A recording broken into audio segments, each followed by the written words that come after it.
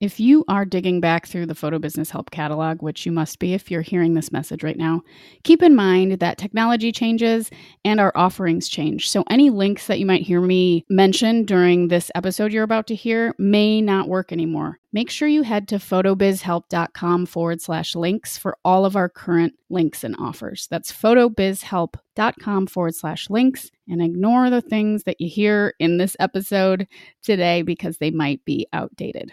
Everything you need is at photobizhelp.com/links. You are listening to the Photo Business Help podcast. My name is Natalie Jennings. This is episode number 70, which I can't believe.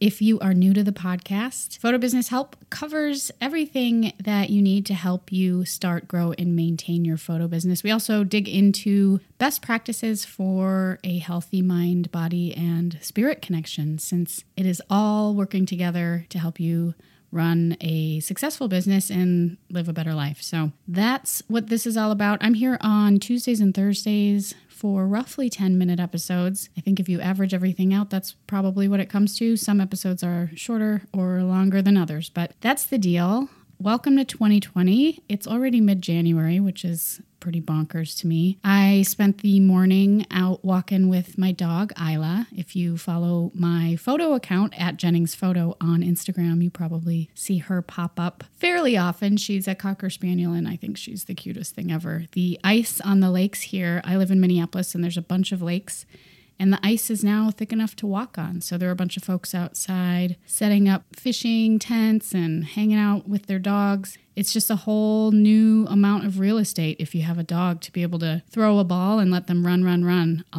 all the way across the lake. So Isla did a bunch of running today, which made us both pretty happy to watch. And now I am recording a couple podcasts. So yesterday, my mom, as a gift, bought us tickets to see Oprah live. It was a really special thing to do with her because as I was growing up, junior high school, 4 o'clock came around and the Oprah show went on. So I spent a lot of my youth, I guess, watching Oprah, and even into college until the show ended. I believe she did 25 seasons, which is pretty impressive. Since the Oprah show, she has really taken the initiative to dive into the wellness space and self-care and spirituality and all the stuff that I dig. So I've been really enjoying following her more now than ever. And it was just a fun opportunity, fun afternoon. And I thought I would share some of my favorite takeaways with you today from yesterday's time with Oprah, since I think they are useful for business and life, and you're here listening because you want a better business, I'm assuming. So the first thing that I thought was incredibly important, I've mentioned this on the show before, but I am always going to continue to mention it, is the idea that self-care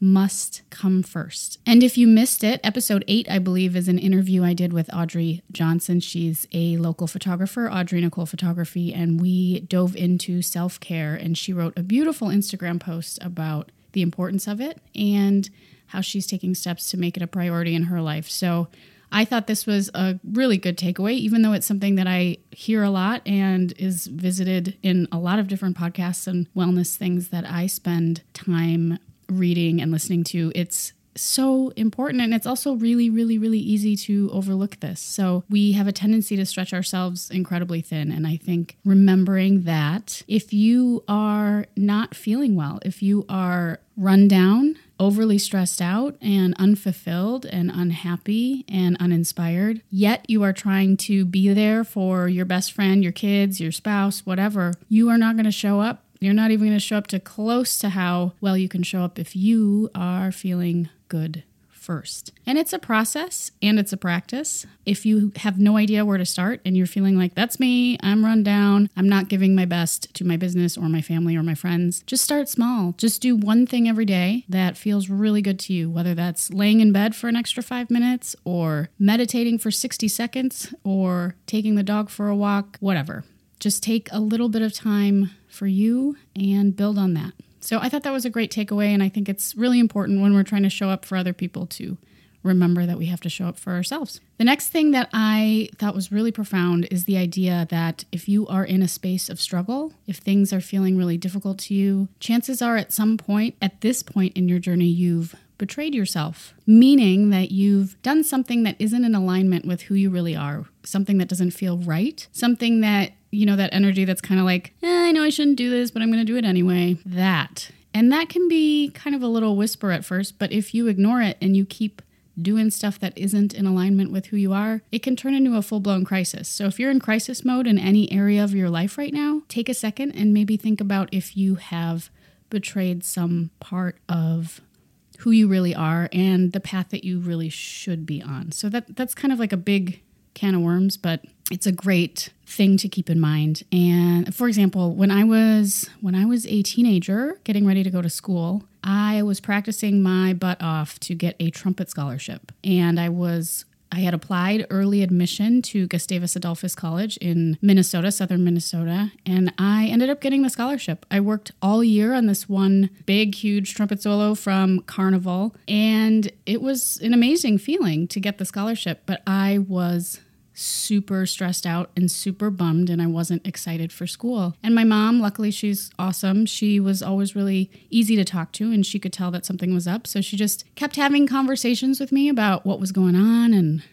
why I was feeling so bummed out. And I eventually discovered that I just didn't want to be in Minnesota. I wanted to go out and explore the world. I hadn't really enjoyed high school that much. I was really craving different people, different culture, just a different experience. I'm not a huge fan of winter. I enjoy some things about it, but I just wanted to change. And I had the opportunity the year before to do a band trip to Hawaii. And I just said, I want to go there. That's where I really want to be. I know I got this scholarship, but I don't want to be at this school. And my mom, I can't imagine. I'm the oldest kid and Hawaii is super far away. And back then I didn't even have a cell phone yet. So this was far away with no family or friend connections. And she said yes. So I applied super last minute. This was like April. I think it was like 2 weeks before the deadline, got in, and I moved to Hawaii that summer when I was 18 years old. I didn't know anyone. I had no idea what to expect. We had a paper map to find our hotel and go try and locate the school and get a sense of where my dorm would be. It was bonkers, but it felt right. As scary as it felt right. And all of that anxiety I had been carrying around with me for months just totally lifted. And I still played my horn and I had a great time, but I kind of got myself out of that crisis. So that's an example of self-betrayal in one way or another and how we can sort of turn it around. Finally, and this is a big one, but I'm not going to dig into it too much. I think I'm going to save it for another episode. Final takeaway from the Oprah stuff is getting to the root of the intention behind the things you do. And for example, we might be posting on social media with the intention, we think, of growing our business. But when we really sit with the energy of the intention, when we really sit with why we're doing it, there may be some part of us that's doing it for the wrong reasons, like self-validation or wanting to prove something to someone else or competing with someone else. And these energetic threads are going to give us a very different result than if we're fully aligned with a pure intention behind what we're doing. That's all I'm going to say about that because it's such a huge can of worms, but I thought that was really fascinating. It's something I've been meditating on and thinking about and journaling about, and I'm going to save it for a more of a deep dive in another show. So just to review, takeaways from Oprah: self-care first. Keep in mind when you may be betraying yourself and how you can turn around the energy and align with what's best for you. And then getting to the root of the intention behind the things that you're doing, the real intention, and letting things unfold for you once you really are acting in alignment with yourself.